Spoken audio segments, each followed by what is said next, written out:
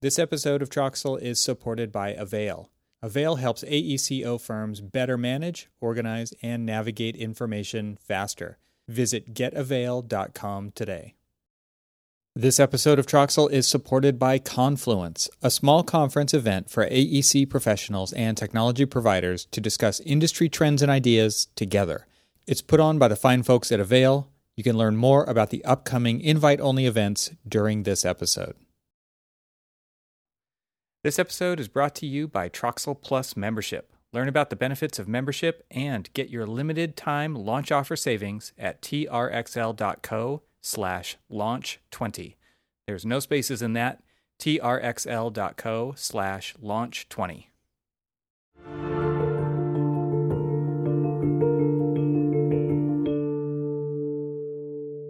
Welcome to the Troxel Podcast. I'm Evan Troxel. In this episode, I talk with Radu Gidei. Radu discusses his background in architecture and how it led him to pursue a career in building tools and workflows for the industry, which led to his current role as CTO of Cope. You might remember Cope from episode 111 with Mark Thorley and David Flynn, in which we talked about it being a platform that aims to accelerate the adoption of offsite construction. Today, Radu explains Cope's vision to provide a software platform for designers, builders, and manufacturers to transition from design to construction using prefabricated products for the offsite construction market.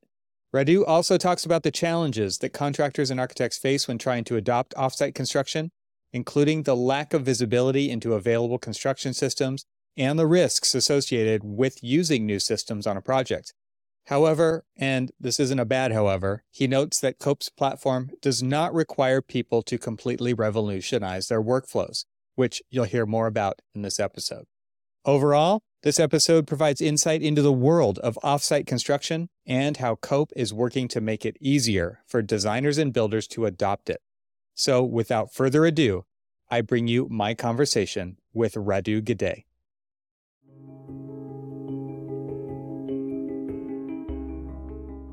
Radu, welcome to the podcast. Great to see you. Great to meet you. And I'm excited to have a conversation with you. You are the CTO at Cope, and we've had Mark Thorley and David Flynn previously on the podcast, and they talked about the vision of Cope and what you guys are doing and the strategy behind it. And today we're going to talk more about the technical side. So this is going to be a great conversation.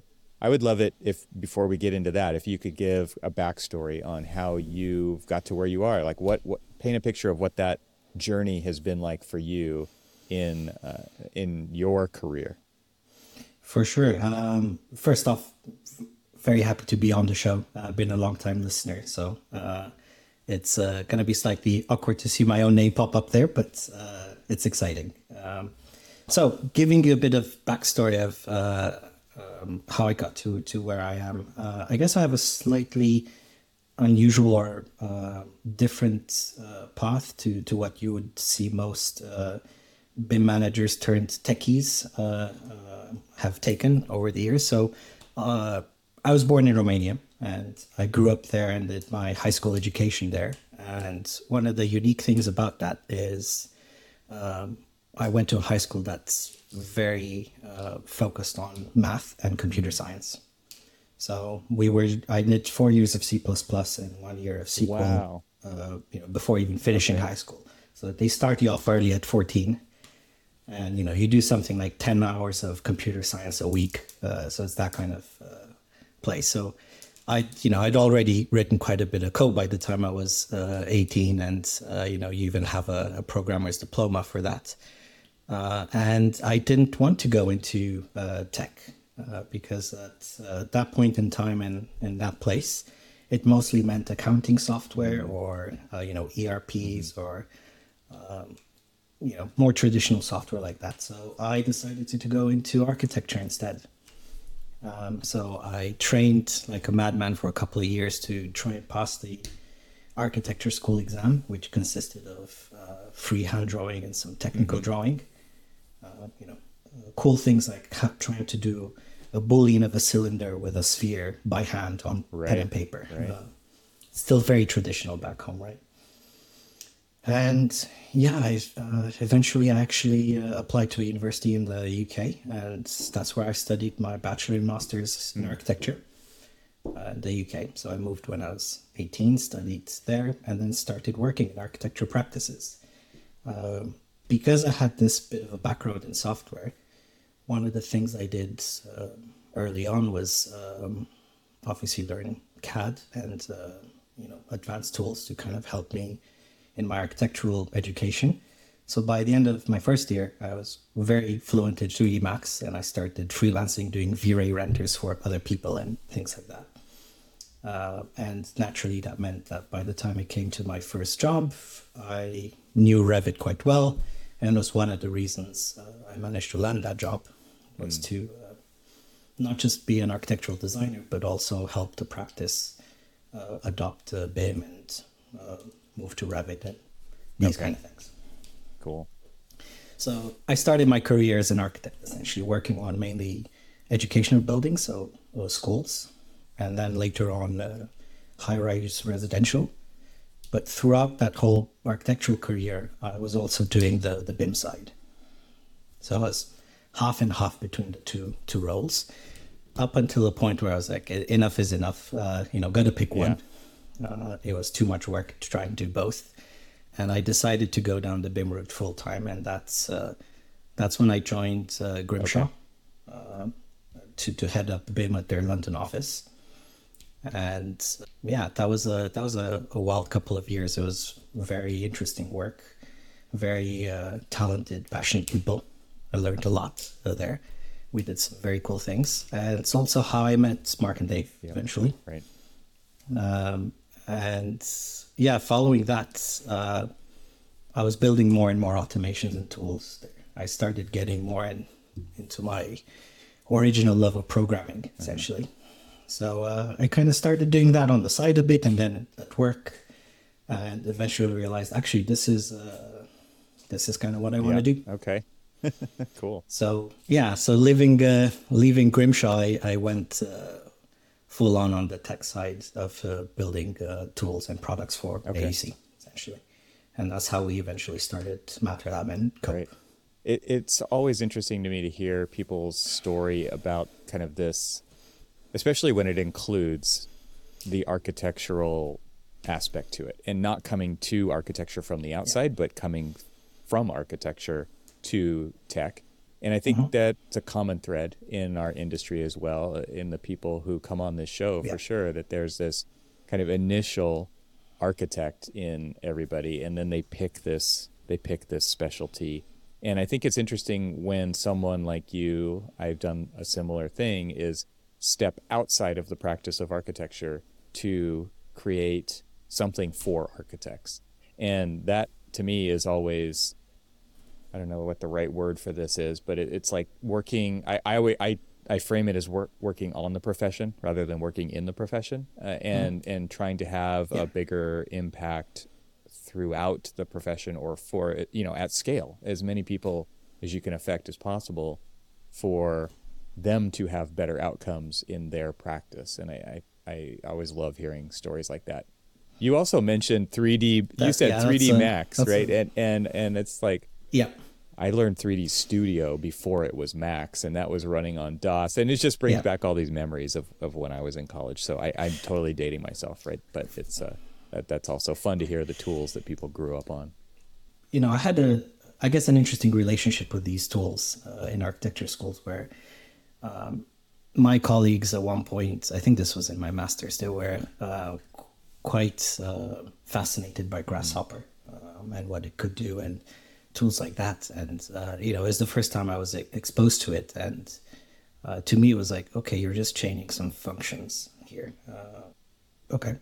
And I just moved on naturally. The ecosystem at that point in time wasn't something that attracted me, and I was very focused on the actual architectural education and the design side of my brain, essentially. But obviously eventually came back to the programming side, and I have to say that Dynamo was actually one of the gateways that kind of brought me back to it. Yeah, I could imagine. I kind of refound the joy of doing and that. Being a BIM manager and at Grimshaw, I'm sure was there was a lot of heavy Revit work. I'm sure there is a lot of heavy Grasshopper work as well. But like when you're actually building tools to deliver the construction document side of the equation, you're heavily going to be investing in Dynamo inside of Revit.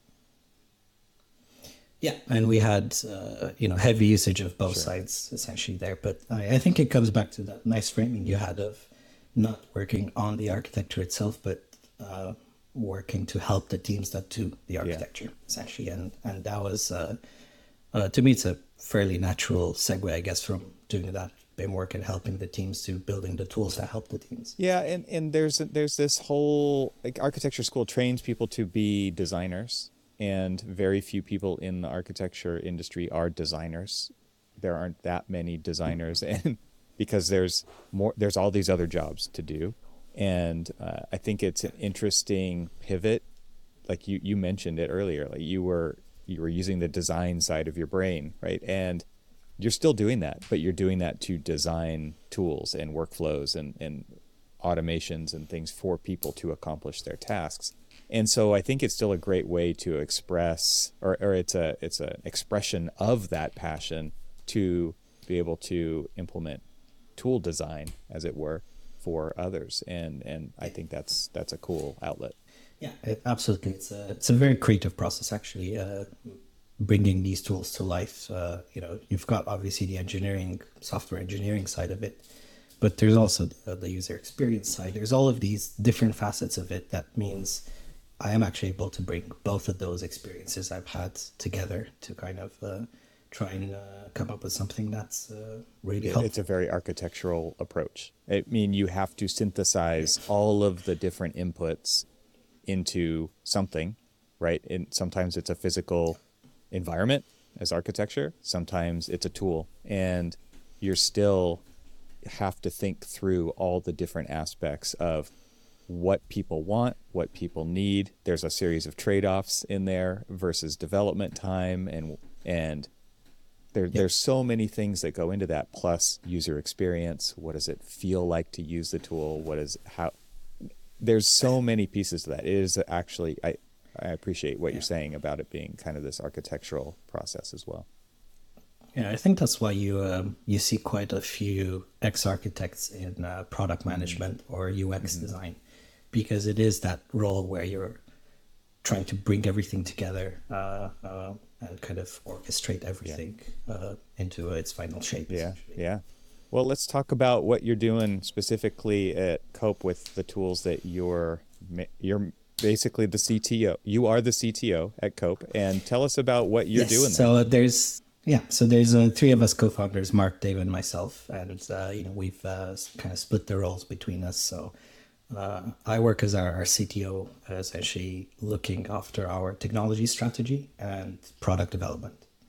So all the product we're building, it's part of my group. We actually build the software and take care of that entire end-to-end process, essentially. So everything from having our PMs come up with features, then design the UX for it, test with users, build the software, deploy it to our cloud, the whole end-to-end experience, essentially. Great. And so maybe you can walk us through what Cope does, because this isn't something we spent a lot of time on when I talked to Mark and David. That was a big picture vision for the industry. There were some larger buckets kind of established about a marketplace and talking about, connecting design to fabrication and modular construction. And there was a lot of kind of big picture stuff, but I want to get more nuts and bolts specific with you about what, and maybe let's go back and like, cause you had an initial vision, and I'm wondering if that has changed over time. How things have changed over time, because change always happens, right? It's you can't perfectly predict where you're going to end up. So maybe take us on a journey of what you've been doing with Cope over the last several years. Yeah, it's 100% changed over time, but I would say that the shape of it has changed, but not the vision itself. So we actually had this vision quite early on, and we haven't wavered much from it. of building a platform to accelerate the adoption of offsite construction. So, we started off as a consultancy, building products and tools for our clients, and then gradually building things for ourselves, right? And one of the things we saw in doing this was people wanting to move to offsite construction, whether they're contractors, architects, or manufacturers, but not necessarily having the means to do so, the tools or the know-how or the experience. There were various different kind of roadblocks to them doing that. So we had this vision of like, okay, we can build something here that's kind of bridges that gap in the same way, or addresses the same challenges that we had as an industry adopting BIM, right? Everyone wanted to do it, but there wasn't like a one button solution to how to do it. So could we have another one of those challenges on our hand with offsite construction? And if our thesis is that yes, it's exactly what that will be. So we have to build something to help it make it easier, essentially, for people to move to that. Mm-hmm.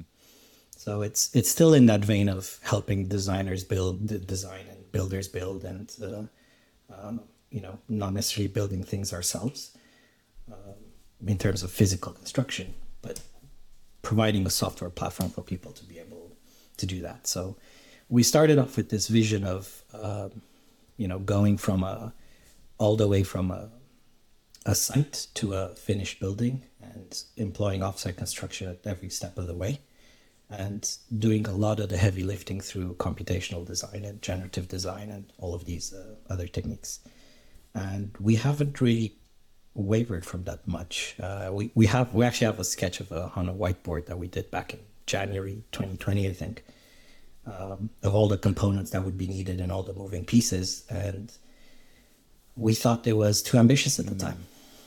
So we said, okay, what's the smallest version of this we could build? And we started with what we now call our workflow engine, which is basically a computation engine in the cloud. Think of it as Dynamo in the cloud, if you will, right? Where instead of having very small nodes that deal with, make a cube or make a rectangle, we're working at a kind of the next level of abstraction where you're dealing with products or systems that you apply to a building. So you're dealing with the wall system or the internal partitions or the floor, essentially.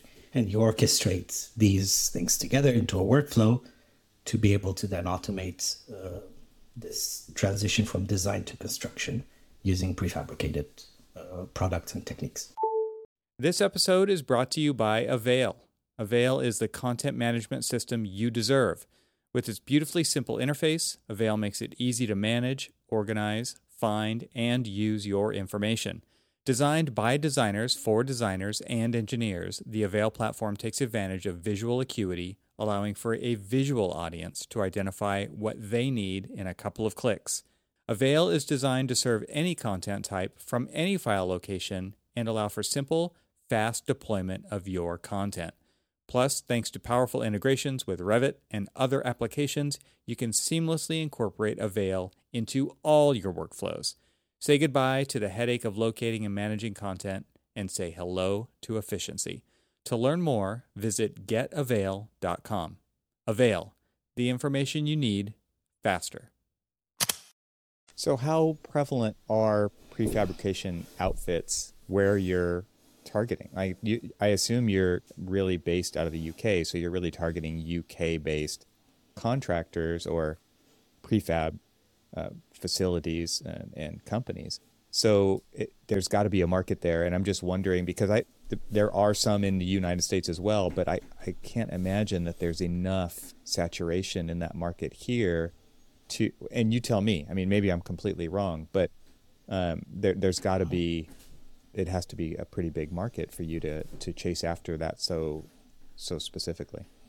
It is a very big market, and I think it's only going to get bigger.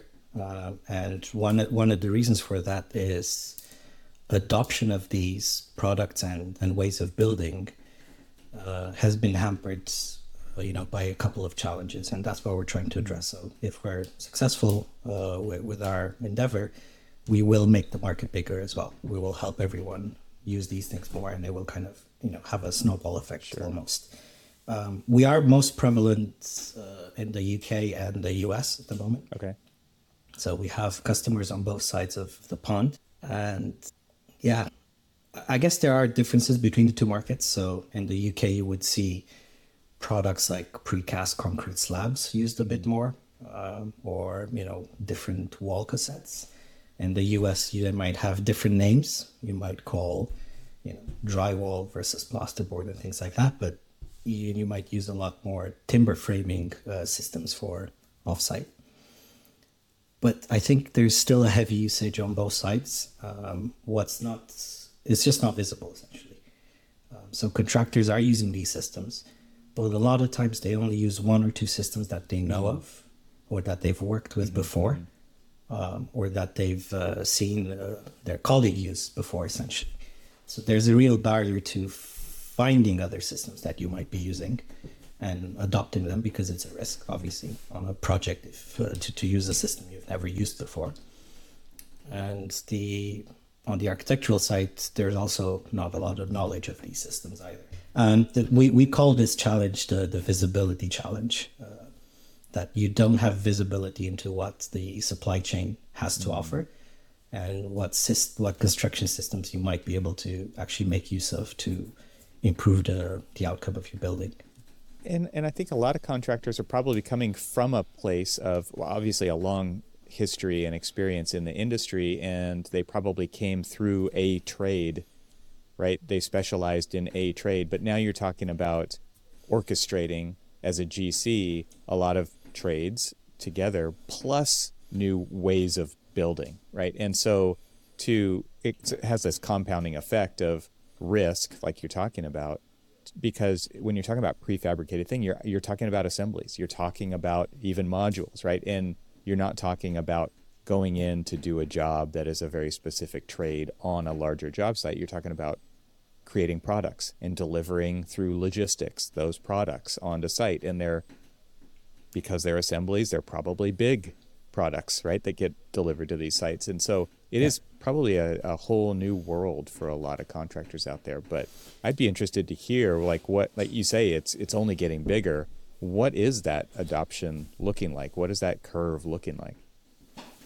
I think there's a couple of blog posts on our website that kind of talk about the adoption and give you some metrics that I don't have off the top of my head. But to kind of paint a picture, I think one of the things that we're most excited about for Cope is it doesn't require people to change their workflows and completely revolutionize how they work. So what I mean by that is contractors are already orchestrators of different subtrades. So for example, in the UK, some of the tier one or largest contractors we have, they don't physically necessarily build, they subcontract a lot of things out. So you might have someone else being subcontracted to deliver the floor package, someone subcontracted to deliver the interior partitions package. Now, they might actually have builders that come on site and work, but a lot of times it's this kind of orchestration of other trades and other materials that go into a building. So with Offsite, what we're trying to do is make it easier for contractors to basically find the right offsite supplier that could fulfill that package of work, essentially. So if you're looking, for example, for how do I make my floor a bit more emission friendly, lower carbon? How do I make it lighter?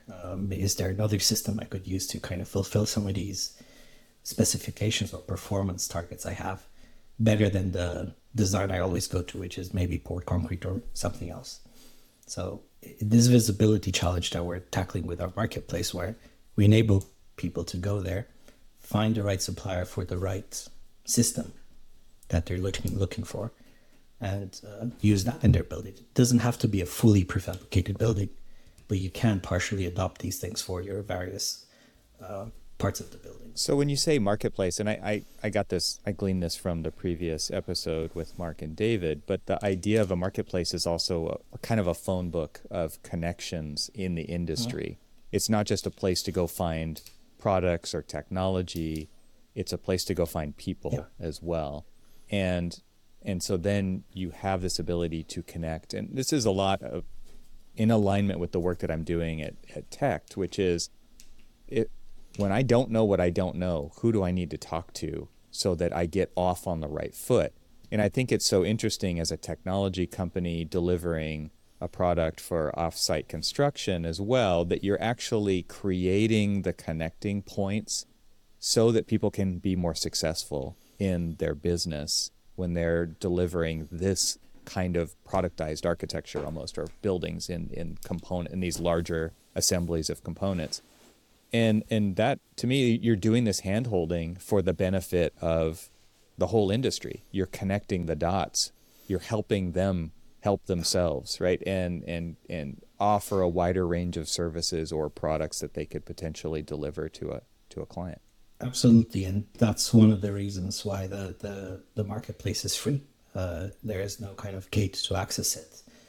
We saw it as a catalyst for the industry to adopt Offsite and shed some light into the supply chain, what it can do, because there are some fantastic buildings out there that have used Offsite products and systems. So if we showcase them, connect that to who were the suppliers on that, who were the consultants on that as well.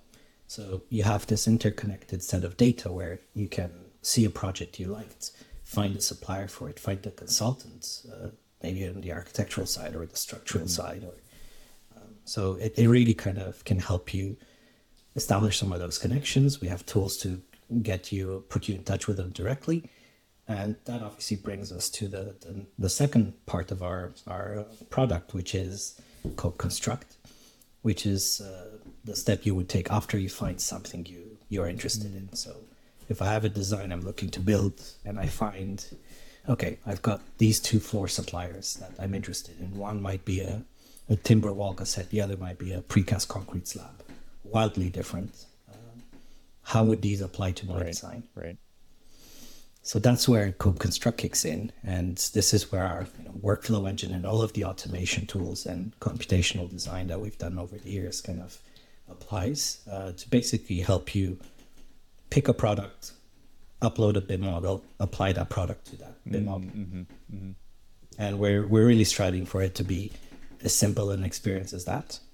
So can you explain how that kind of works? Because the idea, at least in my mind, is that the design team is going to come with a fairly generic set of models so that when they select the appropriate construction system, it might go back and modify their design model a little bit based on different constraints of different assemblies, right? So if you had a concrete floor cassette versus a CLT floor cassette or something like that, those would have different constraints to them, which could change the layout. And so you don't want to overdo it on the design side, at least early. You want to keep it like loose as much as you can, but still be going down a design direction. Can you talk about how that negotiation, that back and forth happens, and how you help facilitate that so that people aren't redoing their work?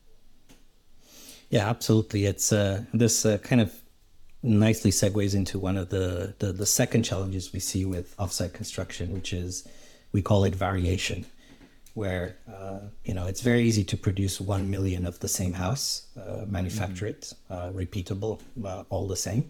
It's very hard to basically say, I have this base design, but I need this wall moved by 1 meter for this one house, and I need this floor higher for this other variation of the design. So it's very hard to accommodate these variations, which is kind of why we talk about the mass customization side of it. So coming back to that workflow and how do we keep people from going back and forth, we actually want to enable them to go back and forth a little bit, but at speed. So that's the trick. So in an ideal world, you would design the building with a specific system in mind for every single part of the building from day one, and it would get built, and that would be amazing outcomes. Right. Exactly. Right. In reality, that's not what happens, right? For the vast majority of buildings, like along various points in the design, you might think, could I use an offsite system for this? So we're basically trying to build on-ramps at these various points to allow you to go in at any point and say, I want to test some products for this part of my building. It could be multiple systems at the same time. So we've had workflows where we've done floors, walls, ceilings, other things at the same time, or it could be just one of these systems.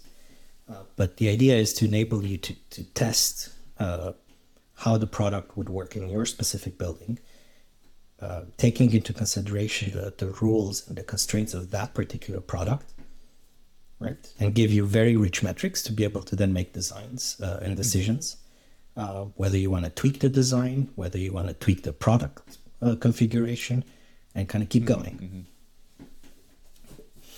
I was going to ask right there if there is a method behind the digital, or if there's a companion to the digital side, which is the people side, to actually tap into the wisdom of the fabricator or the general contractor or the designer, right? This kind of two-way communication that's so important to know what the potential pitfalls are, what the constraints are for the system. Because when you say tweak a system, it's like, that can mean a million different things, right? And you would want to talk to somebody right then and say, what can I do? What can't I do? What's the question I should be asking?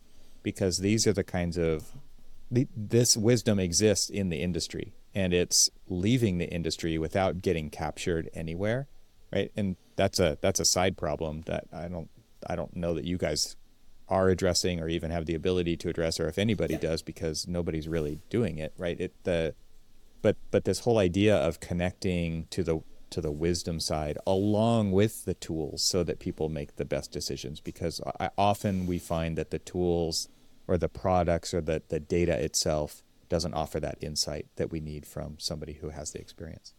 Yeah, absolutely. So we do see this problem of brain drain in the industry, but also sheer workforce drain.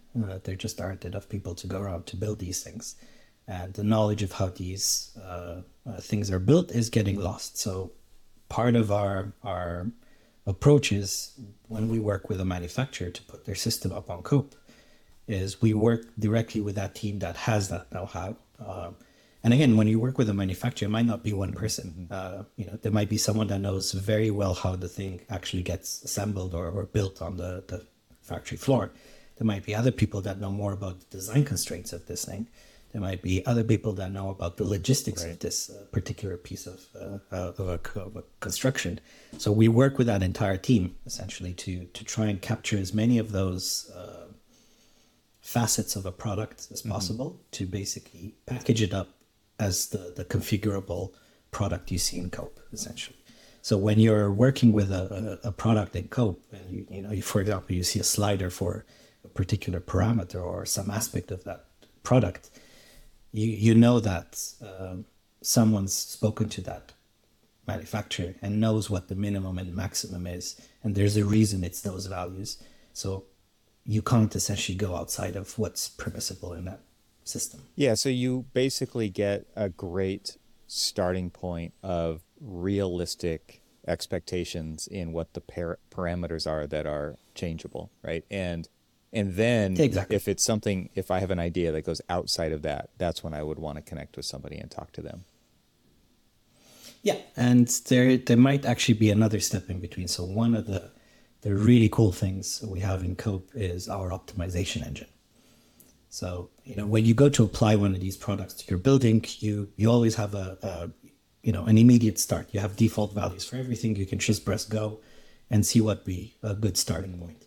Then you can tweak it and find, actually, if I tell Cope I want slightly higher spacing for, some of these internal studs or things in a wall cassette, I might get, a more efficient layout, right?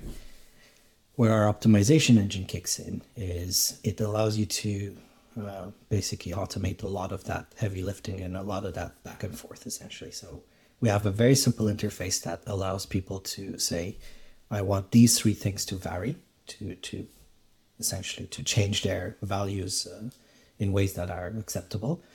And I have these 5-10 goals in mind. I want, minimal waste. I want maybe minimal cost, but you might be making different trade-offs in different types of designs.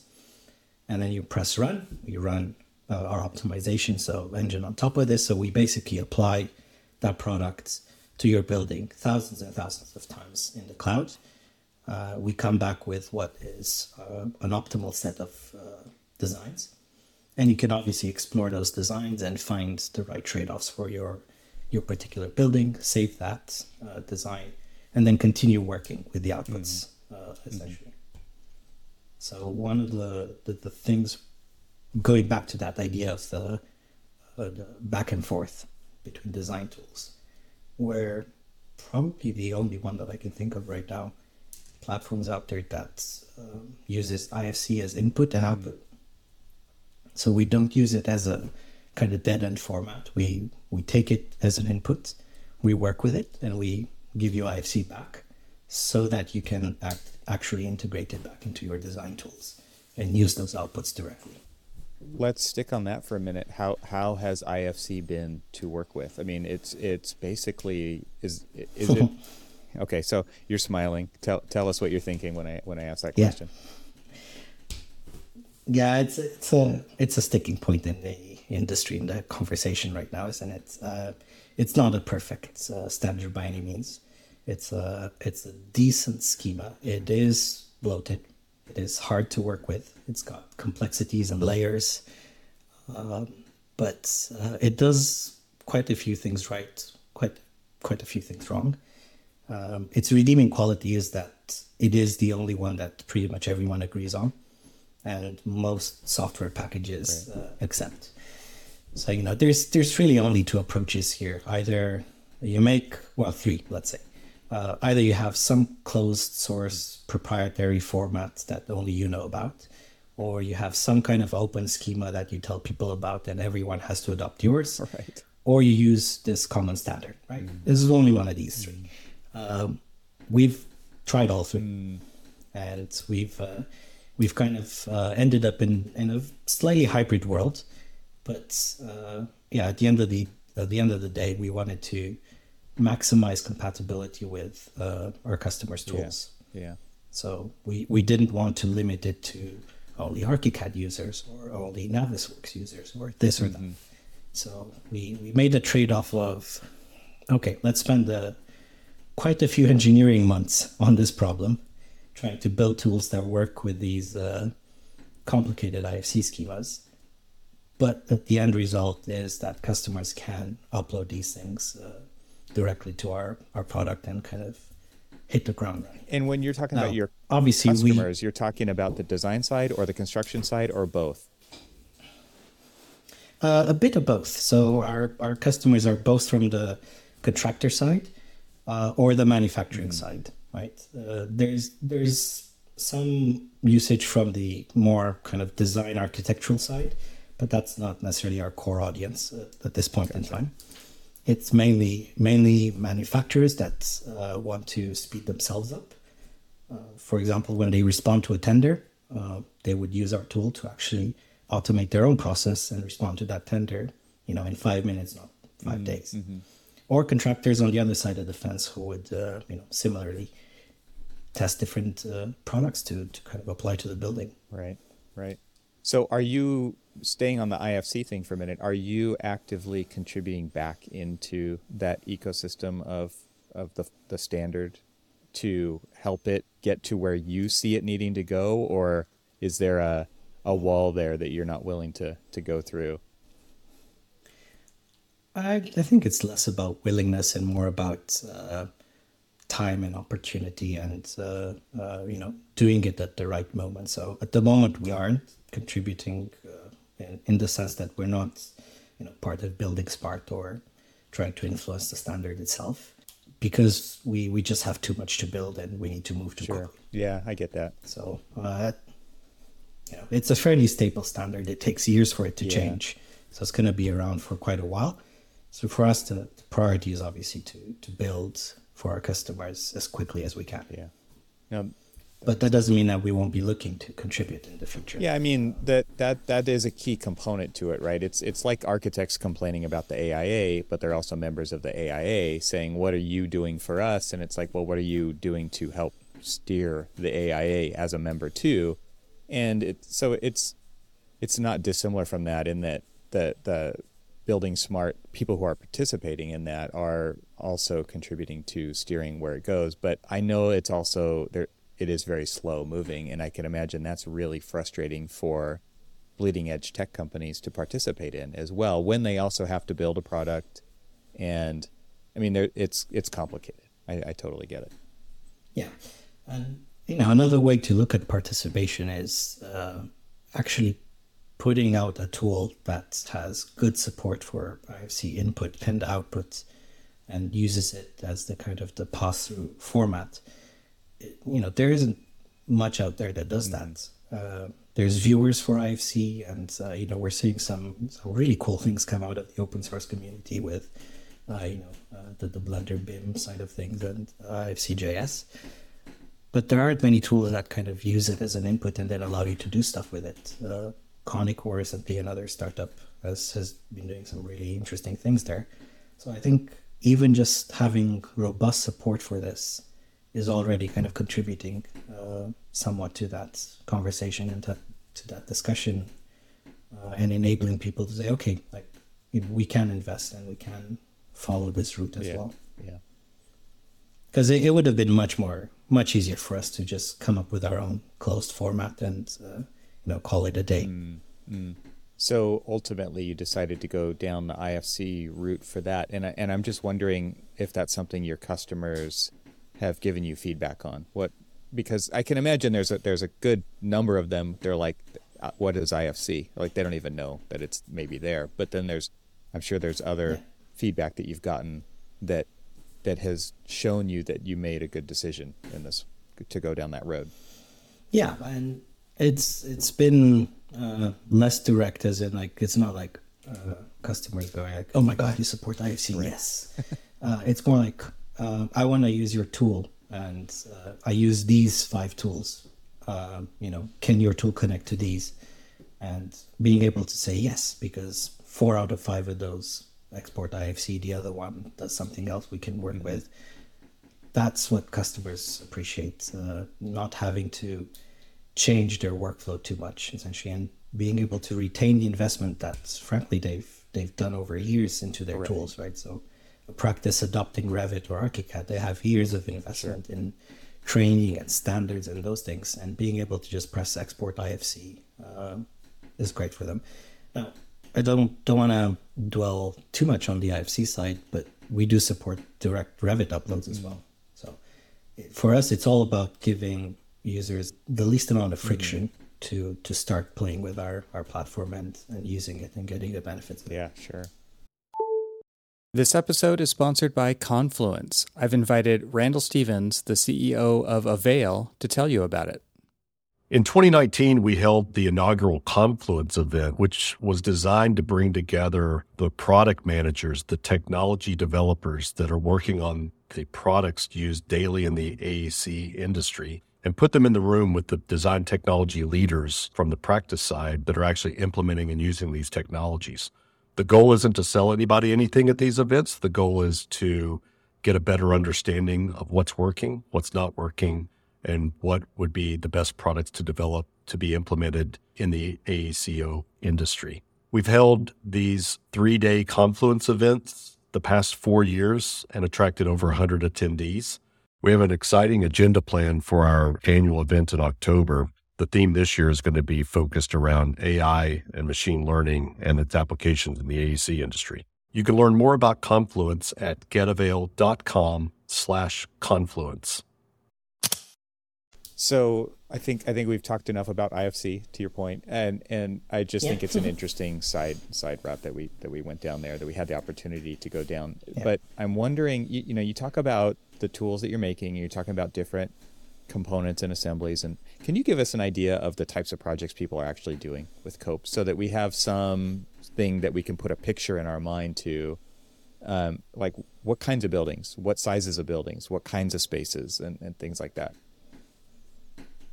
Yeah, it's a good question. I think that the cool answer to that is that we've seen pretty much anything in there.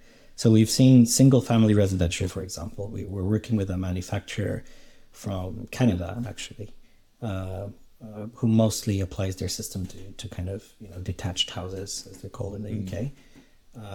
And it's a single family's home, essentially. So, and we do the entire exterior envelope, essentially, with these wall cassettes. That's at one end of the spectrum. You might even use it for smaller things, such as inside one of your apartment layouts or something like that. You might want to do your internal partitions from using a particular system, or you might want to optimize your plasterboard or drywall usage, where we have some fantastic results in kind of reducing waste there. So it could be as small as 3 walls, all the way to the other end of the spectrum, where we have commercial office building towers in London that we're looking at precast concrete slabs, for example, and a few other systems. And they were able to save a large amount of money, to not break any rules here. Nice. What I'm allowed to say. Can we talk about that drywall example for a second? I'm interested to hear that, because I think a lot of times coming at the problem from an architect's point of view, I read an article recently. It's like architects aren't going to save the world. And it was speaking to, the carbon emissions and sustainability and one project at a time, kind of coming at it back and saying, we want to save the world. We should do everything we can to implement sustainable practices, renewable energy, lightweight systems that, the things that you can take apart later. Think about the whole building life cycle on every project. Yeah. Ultimately, our clients are paying for something. Oftentimes, they want the cheapest thing that they can get right now, because they're not interested in the 50-year life cycle of the building, because they're not going to be around then, as an example. And so what is our part in that? And just trying to kind of say, can we just be realistic about that? Now, at the same time, as an architect coming at the problem and saying, look, by using this tool, I've saved the project, or I've given the project the ability to use less drywall, because we're reusing the waste pieces in another manner. But then when a contractor takes over, they're just going to do it how they do it, right? And so your audience is the contractor. So I think you're coming at this from the other side and saying, our contractors are buying into this idea. They're looking at the savings, the waste, reusability that they can. It's not really waste anymore, right? It's getting put back into the project. So kind of talk through what you're seeing happen in the industry there, because I love hearing that that's coming from the contractor side. Yeah, and I have a pretty good anecdote, I guess, with usage on both the contractor and offsite builder side, actually. So I'll get into that in a second. But to your wider point of what can architects do and what should we be doing, I think one of the reasons we approach COPE the way we do is and allow you to do these kind of partial updates or partial applications of a product to a building. So take only this wall, or only look at floors in this area, or look at all the internal partitions that have this type of code, essentially. One of the reasons we're approaching that is because not every building is a brand new building that's going to be built using the system from scratch, right? It might be a renovation. It might be that actually the shell and core are already up, and it's later in the design stage that where they're even hearing about this tool or getting a chance to use it. So actually supporting all of those different points in the life cycle of a building it is, I think, one of the ways we could be looking at this. So not everything is built from scratch. Not everything has to be decided from day one. Some of these things can actually be swapped in and out later on. And you can try to find solutions where you might normally not look for them, essentially. Coming back to that analogy with the contractors and the offsite builder. So obviously contractors would like to eliminate waste, save money on the plasterboard, and especially time, essentially. So if you can come up with a good layout that kind of optimizes for installation speed and minimal amount of cuts, it might use a tiny bit more material, but you might have less waste and be 30% faster, for example. So this is where, we've seen usage of our optimization engine kick in, and be able to surface these options that they hadn't considered before, right? On the other end of the spectrum, we might have, we've worked with an offsite builder who was using modular. So they were building volumetric modules. And obviously they needed something for their internal partitions, and they were using plasterboard, but they had an automated cutting line, right? So all of a sudden you don't really mind as much if you have to do complex cuts anymore. So we were able to essentially take that into account and optimize for simple versus complex cuts. And, is it a human cutting? Is it a machine cutting? To have different trade-offs of speed and waste material, essentially. So that you maximize your outcomes for your particular set of circumstances. I would imagine also at that point, you're actually talking about dollars to produce something, right? Whereas that's very conceptual on the design side. And when the contractor sees it and you're saying, there's a checkbox for complex cuts versus simple cuts. And what does that mean? Because I think we only do simple cuts. And then you can actually have a conversation about the cost and the ROI for implementing a system like that into their outfit that they maybe don't have already.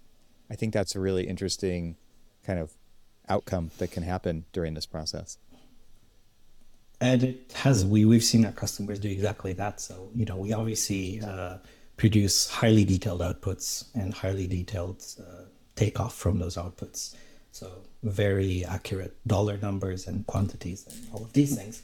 But the cool thing about that is, going back to our optimization engine, it allows people to say, I don't know what this simple or complex cut thing does. So I want to play around with that, vary that a bit. I also don't know if I should cut my plasterboard at the edge of a door or in the middle of a door, or should I consider rotating things 90 degrees? Is that more efficient? I have no clue. Right. So they say, okay, I want these things to vary. And what are your goals then? Well, I would like to minimize for cost, for example. So then you're able to run these things in Cope and see what kind of results are produced for what kind of different inputs and trade-offs. So you can then spot, okay, actually the complex cut thing is making the cost double because, I don't know, I'm just giving an example here, but you might see that actually rotating the panels in certain circumstances gives 5% saving. So it kind of gives you the opportunity to find out what the best application of a particular product might be. Because it's like you said earlier, manufacturers know how that product works, but the architect might not be familiar with it, right? So it's about giving them the space where they can explore, they can play with it. You can kind of get to start to learn how the system works and optimize it for your own particular needs. When you're creating that optimized, and I'm going to put that in my famous podcasting air quotes, because you have talked to somebody to figure out what the optimal way to do something is. That's one data point, right? You might talk to another contractor and they'd be like, what are you talking about? This way is way faster, better, whatever.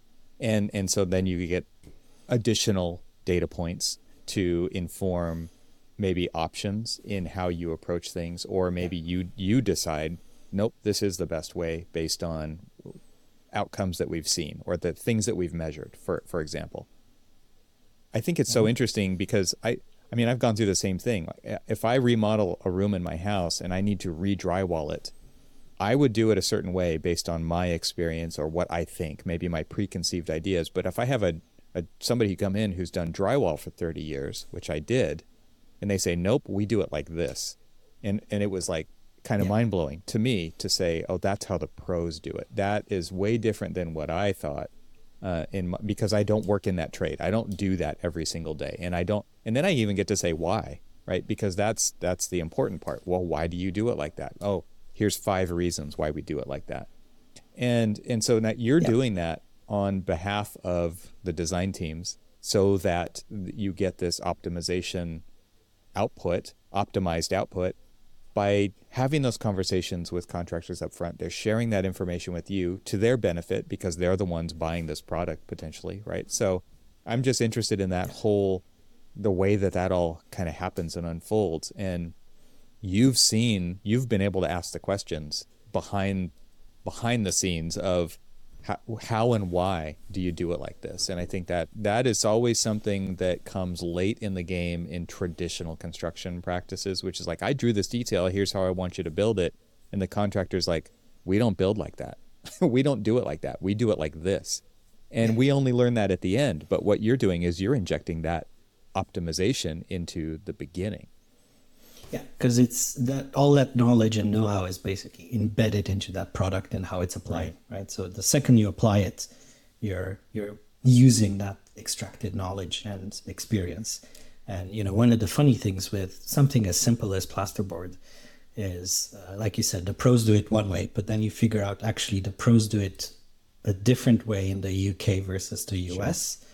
And actually, if they use this particular brand of plasterboard, then they actually do it slightly differently again, because that manufacturer has, some weird edge, or, they make the panel slightly wider than the rest, or something like that. So it's all of these little moments of knowledge that get embedded into these products. And you get to benefit from that when you apply them, sometimes without knowing. Other times when you run them enough times, you start to suss it out yourself. So it gives you a glimpse into the black box a bit.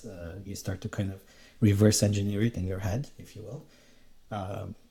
If you've applied the same thing to a wall 100 times, you start to spot the patterns. So you might understand how that product works. But the idea is that we're trying to kind of shrink down that manufacturer and put them next to you on your desk every time you try to play with one of these products. It's this whole co-pilot thing. We're hearing everybody use the word, right? Yeah. Recently with the AI, you've got cope.ai. You must be using AI. You must have a co-pilot too, right? That's what you're talking about. But this idea of having that expertise available in the as a co-creation in the process of designing a building, I think it's an appropriate analogy to make. And I love how you kind of framed it as shrinking them down and making them available all the time right there on your desk. I'd love to have a little talking version next to me on my desk, right? That tells you, no, don't do that. I think architects, this is as close to it as we can get. Architects already have that. No, don't do that. No, don't do that. No, don't do it like that. You're doing it wrong. You're doing it wrong. Yeah. That's the life of an architect. It mainly takes the form of Revit errors, but right. Warnings and errors. Yes. Are you sure? Exactly. Are you sure you want just a little slap on the hand every time? Yeah, a physical manifestation. You've done that wrong, so right. We'll give you the option to delete everything. You mentioned a couple of project types. Are there larger project types that this is being implemented on as well? These the construction, are they doing it on mid-rise, high-rise, and these prefabricated cassettes? I can only assume the answers. Yeah, so on the commercial side, we've seen it on high-rise offices in London, so quite large buildings. We've also seen this used for large span buildings, so monster warehouses or things like that. Not necessarily warehouses, but a very long and wide building with only one floor essentially. Mm-hmm. And by one floor, I mean one extra floor apart from ground floor, just to be extra clear. Yeah. So it's kind of every typology in between. Okay. And that's part of the beauty of it, that it's fairly agnostic in terms of what type of building you use, because it's not about the type of the building, but about the construction system that you're applying. And so when you're talking about these components, these assemblies, these cassettes, I think about manageable size components. But when you're talking about designing a building, you're talking about a site, you're talking about a structural system, you're talking about some of these larger components. Are you dealing with those as well? We are dealing with some structural components already, yes. So I'm trying to think what the right example would be, but some of these systems are already structural. So there are, for example, we have SIPs and CLT systems that are load bearing, and you have to take that into consideration. There's obviously the precast concrete stuff is structural, And this is where, just having a floor that you're applying these things to isn't enough. You need to know about the columns in that building and some of these other elements, which is why we take in that entire BIM model as the input, and you take those things into consideration. So you're then able to go around the columns or, whatever it is that product needs to do essentially to get a good layout. I know we're getting close to our time here, but I would love it if you could explain, and maybe as a final chapter in this episode, kind of what the user experience is like. You tapped into that earlier on in the conversation when you're designing your tools, but paint a picture for someone who is a user of Cope, and maybe you can do it from a couple of different vantage points on the construction side, maybe on the design side. I know they're probably a little different, but what do people experience when they're using Cope? And talk about what it's actually like. Like, what is this running on your computer? Is it running in the cloud? Just talk through that general scenario of the day in the life of a Cope user from a couple of different vantage points. That's a great question. Let me see if I can do it justice. Okay. So first things first, Cope is all cloud-based. So everything we do is running in the cloud. Nothing runs on your computer. And the way you interact with our software is through your browser. So the marketplace has one particular web app that you're interacting with, and our Cope Construct product is another one, and they're interlinked. So coming back to the user journey, let's assume you're a contractor, right? And you have a license of Cope, and you get a new project in, and maybe it's a tender stage, or maybe it's even on site, and you're just trying to figure out. I think there might be a better way to do these internal partitions, right, than this kind of frame, stick frame or something, timber framing plus, exactly, right? So you have this idea like, okay, I might want to try something out here, right? So you go onto the Cope marketplace, and you go to the regional one for US or UK, wherever you're based, and you might look for things that apply to walls. So you might look for any type of system that can do internal partitions. You might say, I want this to be within, the supplier for this to be within 100 miles of this particular address, because I want to keep logistics and kind of transport low for environmental impact reasons. And you might want to, add other filters to kind of find the right supplier to say, I want them to be accredited with this particular thing. And, all of these other things that we give you to kind of find the right supplier. You then find a couple of them. You might compare them. You might look at the projects they've done. You might then actually, some of them might have what we call a flex configurator, which is a configurator that you can use in isolation without a project. So it's just kind of a little sandbox environment to get a sense of what their system might be like. So you play around with those, and you narrow it down to, let's say, two manufacturers. One's a timber wall cassette, and the other is let's say a SIPS provider. Right? Okay. And you add them to what we call a supply chain. So it's kind of like a favorites or a bookmarks folder, right?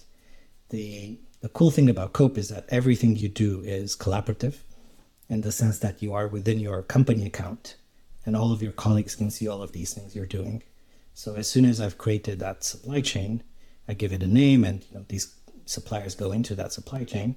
My colleagues can find it the next time they log on. Mm-hmm. Cool. Right. So I might say, this is a supply chain for this particular project, or it might be for this region, or it might be for whatever reason you want, essentially. Now, after you've chosen these suppliers, the next step would be, okay, I want to test this out on my particular project. So you go into Cope Construct, you create a new project, you give it the address, you upload your BIM model. We process that model, we give you a 3D viewer to interact with it to see what the preview looks like. And then you go into the configurator, essentially. And this is the step where you say, I want this building to be used as the input. And I want to use products from this particular supply chain. So it'll be one of the two suppliers I've shortlisted, essentially. And I want to apply it to internal partitions in this building, essentially. We give you all the knobs and kind of sliders and controls to tweak that design if you want. But by default, you would just press run. And just based on the classification of the objects that are in the BIM model that you uploaded, you're replacing those with something else from this other supply chain workflow that you created. Okay. So, the product you've selected already knows it gets applied to internal partitions, for example. So when you press run, we take your model, we run all of this computation in the cloud. We take all of those partitions, we kind of isolate them from the building. We apply the product to that, so we panelize it and we create all the internal studs and all of the things that might go into that product. And then we give you the output model that you can just drop in to overlay precisely onto that input model, essentially. And aside from the actual BIM model that is produced, you also get very rich metrics. So number of panels, number of cassettes, square meterage of things, costs, all of these other metrics to help you make a decision. And where are those costs coming from? Are those costs coming from the panel manufacturer, and are they updated very often? Because to me, there's the whole idea of files, right, is that it's kind of dead as soon as you hit save, right? And so if you have the old costs and they're not the new costs, what good is it? So I would just love it if you would plug in to hear how you implement that side of it, because that's so important to actually make a decision whether you're going to use this or not at this point. Yeah, and there's a companion experience to all of this, which is from the manufacturer side, where they create and upload their products onto our platform, and that's where they tell they input the cost and all of these metrics, and it's a fully versioned experience. So actually, they have a very cool experience of creating a product, and when they're ready, they hit publish. They make it available publicly or not. So we still allow people to actually keep things private if they want to. And, they might work on a version 2 of their wall cassette. They might start tweaking the parameters or the cost, or, maybe the length has changed or something like that. And they could have 15 versions in between. And then when they're ready, they go like, okay, I'm now ready. I'll hit publish again. So we publish a version 2 that the other users might. So you're relying on them, though, to update their information as if it were cost, as the example. They do need to go in and keep up to date. And are they doing that? I mean, that to me seems like something they would want to keep their finger on the pulse of, because if people are using their panelizing configurator for their system, they want to make sure that their potential future customers have the right information. Exactly, and that's actually why we have this kind of self-serve experience for allowing manufacturers to control some of these things, because they wanted to be able to tweak these settings without having to go through us, essentially, right? So we try to remove ourselves from the process as much as we can and let the two sides interact directly. So manufacturers keep that up to date because it's in their interest to kind of keep it up to date. So coming back to the contractor side, I've now applied this wall cassette to my internal partitions, and I switch it out for the other product that I saw, maybe the SIPS one. I apply it again, play with the sliders again. I can run optimization on this and decide, actually, I like option number 17 out of this. That fits my things perfectly. So I save these two results. And I like that you mentioned the dead files comment, because this is a very live environment with manufacturers tweaking their products constantly. So we've built this feature of creating these snapshots of your results, where you save one of these things and it's there for perpetuity, not tweakable. Essentially. If you want to tweak it, it can go back into the configurator and you continue tweaking it, but it's there kind of safely stored, so you can always get back to it. So at this point, if I have these two options, has it gone through your optimization engine yet or not? Yeah, it could have. Okay. It could have gone already. So you could save, one of the options that our optimization engine produced, or you could use that as a base to then tweak the inputs and some of the parameters further and get something even more custom. And the idea is that once you are happy with one of these, you save it, and that's what's not tweakable anymore. But you can always go back and tweak it further. No, you need the ability to have a snapshot. It can't be live all the time. Exactly. Like we decided, this is the thing we decided, and we're going to move forward with that. Yeah. And this very much echoed the kind of the BIM workflows, from the international ISOs of, you have your work in progress area and you have your actual approved area that's kind of been saved. Sure. I'm not saying we're replacing a CD. These things should still go in there, but it kind of helps you kind of manage this life cycle of experimenting and then getting to a point that you like. Yeah. So now that we've had these two products applied to my building, I want to choose one of them, right? So I will put them in our comparison tool, and it will give the numbers side by side and tell me, okay, this one's got 23% wastage, this one's got 15, but this one costs more. And you're able to kind of make that comparison. At any point, you're able to take these outputs and actually save them, get a JSON, CSV, Excel file out, you get your, raw geometry out, all of these things, we will happily produce. So you've done your comparison, and now you're basically at the point where you found a product you like. It's a good layout that saves you some money and some time. What's the next step? Well, the next step of this would be that you might want to get some either more detailed metrics or some other kind of outputs from this design. So you go to what we call a deliverables section. And this is where you can produce further outputs from this design. So if we take our internal partition example, this is where I can say, I now want drawings of each one of those wall cassettes. And what we do here is actually quite magical, really, where you say, you kind of configure your drawing. You say, I want A3 sheets, I want these things on the title block, I want a top view and a side view, I want my dimensions to be running, not segmented, or all of these settings. And you hit run again, and we produce that drawing on demand for every single one of those wall cassettes with a BOM on the title block, and producing both PDFs and DWG, so you put it into your CAD system or your factory floor if you have a factory. I think I have. And that's just one example. Let me just switch over here. I'm going to insert this into. Okay. Can you hear that? There's an applause going on right now, and the reason I put the applause in is because this whole idea of automating the drawing side is so overdue, and it's so interesting to me that architects still are competing on doing construction documents. That is not where their value lies. Their value, there may be decisions that are documented in those construction documents on how a certain detail needs to work out, or how the assembly or the performance. But it's not in actually doing the drawing. And so it's just music to my ears to hear you say that that's great to hear. Automate the whole sheet system and the drawings and the output, because that is not where we should be spending our time competing, like actually spending our time, which we bill for on projects. We should be billing for things that are way more important than that. Exactly. And, we produce these drawings like for every individual assembly, essentially. But what we're working on right now is actually producing general arrangement drawings as well. So a kind of a full floor plan to see how these things are laid out in floor plan. And the real beauty of this is it's a drawing engine, really, where our components come in as IFC components, and we don't know much more about them.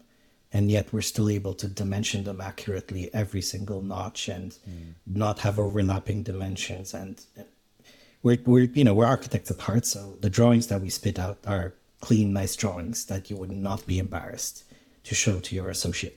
Nice, yeah, that's a good extra. That's extra the kind cool of the benchmark. Nice, yeah. And it's taken us a long time to get to this level where the drawings are so crisp and usable, and so you produce all of these outputs, right, for your design.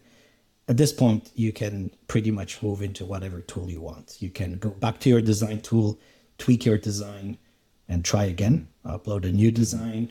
You could use it as a reference. Okay, I'm super happy with these internal partitions. I'm going to leave them as they are.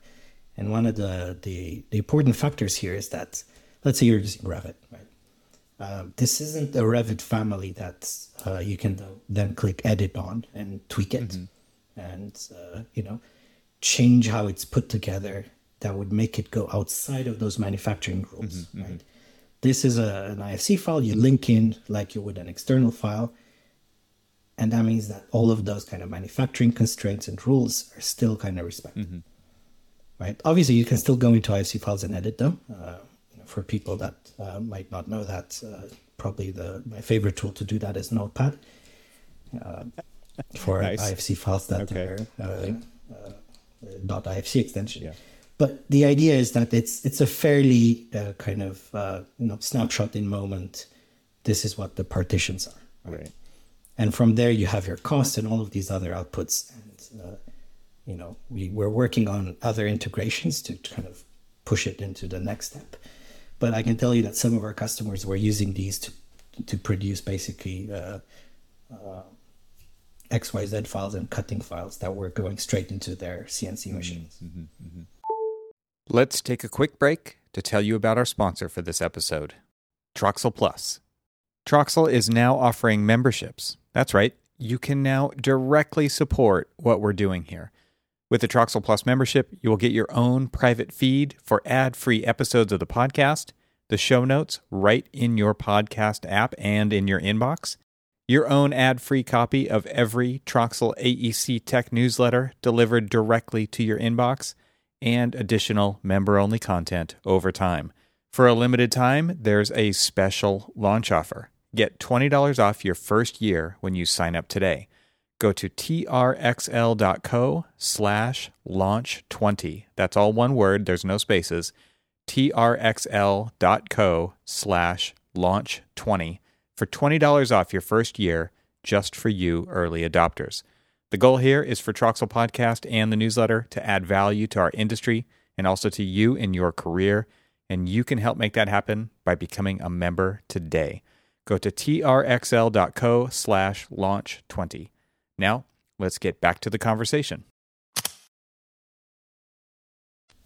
Yeah, I was going to say there has to be then a connection to the actual production of the items, and at that point you have it. And so once you really nail down the design and these decisions and you've made your way through the different phases of design, at that point that can actually go directly to the manufacturer to produce those parts. Yeah. I mean, I can't speak too much of, our roadmap, I guess, but, you could imagine that this side of the contractor experience will be linked to the manufacturer experience at one point. Yeah. From the manufacturer experience, that different user persona, it would actually be a very similar workflow. The difference might be that they might have more detail in the outputs. They might have, G-code spat out and all of these other things. And they might want to keep these things private and not share them with the rest of the marketplace, or they might be doing this to respond to a tender or something like that. But the basic mechanism of select the products, upload your bin file, hit apply, is still the core mechanic, essentially. And just to be totally clear, because I'm not sure it is totally clear from the listener's perspective, but the initial layout is happening in their tool of choice. It is going round trip through Cope and then back into their tool of choice. It may be the same tool. It might be a different tool at that point. But but what they're not doing in Cope is they're not moving the walls around. They're not adjusting geometry that they've drawn somewhere else in Cope. Cope is taking that geometry. It's doing the processing to it. It's giving the output that you then link back into the original or another design tool, where you can then look at the original versus the new Cope optimized version. It might be in a different location, maybe a little bit, maybe something's changed a little bit, and then you would tweak your original model to kind of match that at that point. Yeah, okay. Exactly. Okay. You're not moving walls and doing those things in Cope at the moment, right? One of our earliest prototypes actually was doing this live in Revit. So you are selecting a wall and saying, I want to use this particular system, and it would respond in almost real time to those changes and kind of recompute in the cloud and come back down and reapply those things to Revit. We're still technically able to do that kind of workflow, but we've seen slightly more demand on the kind of managed process where you have full versioning for the files you upload, full versioning for the outputs. full version for the actual compute that happens, because that's maybe something that I haven't spoken about yet. But in our workflow engine, we obviously publish a lot of these workflows ourselves, a lot of these things you run, but we actually have the capability for customers to upload their own bit of code, their own bit of logic, and run it in our infrastructure and still make use of the optimization engine and all of these other things. But they can retain complete control of their IP. We have some really cool enterprise solutions for that. Maybe final question here, and maybe kind of a boring subject, but I'm interested because I think it's just different than what people are used to. How does this change the LOD narrative? Because when you're coming at this from a designer, and again, just the architectural career that I've had, different phases of design equal a different LOD when it comes to BIM, right? So the level of detail that you have to get to, obviously it's a lower number in the early stages and a higher number in the final stages. A lot of people have arguments on the internet about what number should be at what stage and how high that number should go, and all of those things. But here it really seems like what you're doing is you're saying, keep it simple and let COPE handle the level of detail to whatever it needs to be for the manufacturer to make the piece. And the manufacturer drives the level of detail versus the client demanding an LOD, whatever, 400, 500, 800, the mythical exactly. 800. But it's interesting to me for you to say, no, keep it simple on the design side. We'll give the person who's making the thing the level of detail that their machines need to make the thing. Yeah, and COPE is completely capable of going all the way down to like every single position of every nail, and we've done that for a volumetric customer, for example, where we actually lay out the points where the robot will actually come and like nail something, right? So it's just a position in space, but it's still in the model, actually. So, we can go into that level of detail, but it's this kind of happy middle ground we found that works best, where it might not be the full level of detail of like what goes into manufacturing, because you don't necessarily need every bolt to see as a contractor, right? But it's also not just a monolithic wall type of solution that you might be drawing a wall in Revit, right? It's this happy medium where it satisfies both what the contractor or we call them specifiers. So it could be contractor or architect or whoever is using the tool to kind of test these designs, and also enough level of detail so that the manufacturer would know how to manufacture it, but it doesn't need to replace their Inventor or CATIA or like SolidWorks files or some of these other things they might have to kind of do some of their solution. It obviously can, but it doesn't have to. So most products will probably be in this happy medium that's useful for everyone. There might be others that actually, there's two versions of the product published. There's a version that everyone can use, which is this happy medium, and there might be a private version the manufacturer has that has the full detail, right? Or vice versa. So it very much depends on the system and the manufacturer, like you mentioned. And then when you're talking about this type of way of building, and you're talking about offsite construction and industrialized construction techniques and prefabrication, and there's also like the owner side of that equation, which is what if they wanted a quote unquote digital twin, right, of some level of detail of their built project so that they can manage it, do facilities management on it after the fact, do simulations or whatever you might want to do in a digital twin. It seems like the data's there. You just have to decide what level you want to see it at, what and why it would matter based on if the things you might want to do to that building in the future. But like you said, you have the ability to go to every bolt placement, every nail placement, but not everybody needs that kind of detail. And I'm just interested to hear, maybe last thing here is if owners are getting value out of this too that has been unrealized before. Yeah, I guess it depends on their involvement in that construction and design process, right? So There's various different methods of procurement. So in the UK, you'd have something like design and build, where the end user or client would say, I want this building, and then the contractor would win that and deliver it as a kind of, here's the key, right?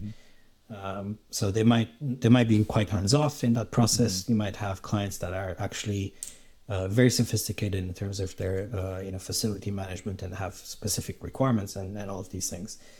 Another one of these benefits and kind of early decisions we made with Cope to output actual BIM models of these assemblies and be open with all the data we produce so that you can access it, using either directly downloading it from the result page or through our API. Is we give you all the data you want, so you can then put that into your model that you hand over for then the kind of the facility management side. So we're not going to try and go into that, because that's not what we do. There are fantastic tools out there that kind of help you with that transition from as built to facility management, and essentially we've tried to make it as compatible as we can with existing workflows. So our sweet spot is this design to constructability portion, where it's not an early stage feasibility tool. There's plenty of tools out there that do a great job.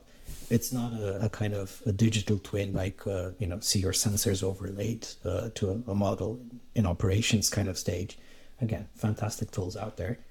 We're in this kind of very underserved part of the market where you're going from a design to construction, and that's when the kind of the rubber meets the road, and you're making that final decision. Okay, this is how that wall will actually be built, irrespective of what the architect might have drawn or what the spec might say. This is the physical embodiment of that construction element. Right.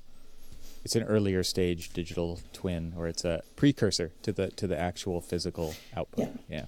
Fantastic. And we've had customers use this together with early stage feasibility tools, right? So we've had some of our previous products like Unitize kind of help you do that, and they integrate very nicely with those kind of solutions. So it really is designed to kind of have these on and off ramps at pretty much any point of the design life cycle. Yeah, fantastic. Well, Radu, this has been a fun conversation, and I appreciate sharing everything that you've shared. And I really appreciate just kind of going through the journey of what it's like to use a tool like this and the things that are possible with it, because you are doing, like you just said it, you're serving an underserved area where the rubber meets the road, where the design actually needs to get created, fabricated, built, and to really look to the future of raising the level of production in that way. We need tools that support that. And so kudos to you and the team for making that happen. And so I'm going to send everybody to your website and to follow you guys on LinkedIn and all the other social media where you participate. Is there anything else that you want to let the audience know about, or tell them to send them to, anything like that to wrap up here? No, I'd just like to say massive thank you for inviting us, and it's been a blast to have this chat. And come talk to us if you want to do Offsite. We love hearing from all sorts of companies that are involved in the construction arena, from architecture to contractors to manufacturers. We'd love to hear your thoughts on Offsite. All right, Radu, thank you so much for your time today. Appreciate it. Thank you. Thanks to our sponsors, and thanks to our members this week. Find out how you can become a member at trxl.co, and I'll talk to you again next week.